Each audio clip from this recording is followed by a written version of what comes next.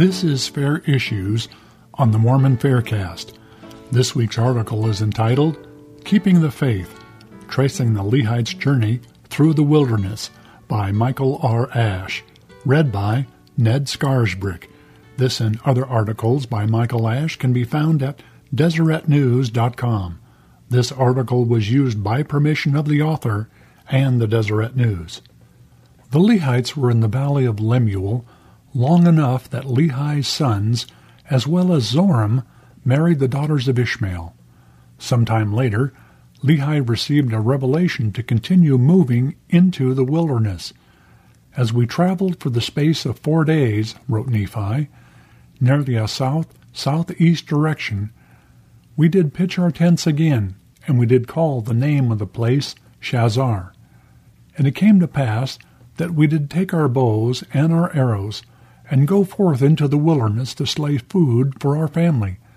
And after we had slain food for our families, we did return again to our families in the wilderness, to the place of Shazar. 1 Nephi chapter 16, verses 13 and 14. Several decades ago, Dr. Hugh Nibley pointed out that the combination Shazar is quite common in Palestinian place names. It is a collective meaning trees, and many Arabs, especially in Egypt, pronounce it Shazar. In a typical ancient style, the word varied in spelling according to dialect and geography, but always referred to either a collection of trees or a weak but reliable water supply, which would be necessary for the growth of a clump of trees. More recently, George Potter and Richard Wellington, citing a non-LDS scholar, pointed out that the ancient word Shazar means a valley or area abounding with trees and shrubs. In the Book of Mormon, Shazar is the place specifically noted where the Lehites stopped to hunt for game, which would likely be found where there are trees and water in a desert landscape. Potter and Wellington explain, quote, Lehi's first camp after the Valley of Lemuel must have been an authorized halt along the Gaza branch of the Frankincense Trail. Otherwise, he would not have been allowed to stop for an extended period. And so we begin to look for a caravansary in a valley with trees that would have been a 4-day journey from the Valley of Lemuel. When we examine the territory likely traversed by the Lehites, we find an interesting match for the Book of Mormon Shazar. Potter and Wellington studied the maps and writings of several non-LDS cartographers who had journeyed along the Frankincense Trail, and together the two have personally traveled to those locations to examine possible candidates. Wadi Agar is about 60 miles southeast from the likely location of the Valley of Lemuel, and is described by non-LDS scholars as an oasis more than 15 miles long.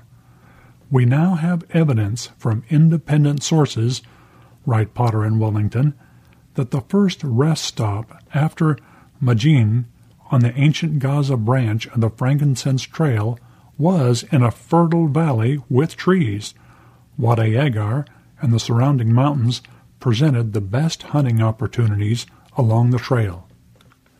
After leaving Shazar, the Lehites traveled in the most fertile parts of the wilderness. 1 Nephi chapter 16, verse 14. As noted in a previous installment, the best reports of Joseph Smith's day claimed that southern Arabia was nothing more than a barren desert. The Book of Mormon was even ridiculed for claiming that the Lehites found fertile spots during their journey. The late 19th century explorer Richard Francis Burton, for example, traveled in parts of this land and wrote this of his experience.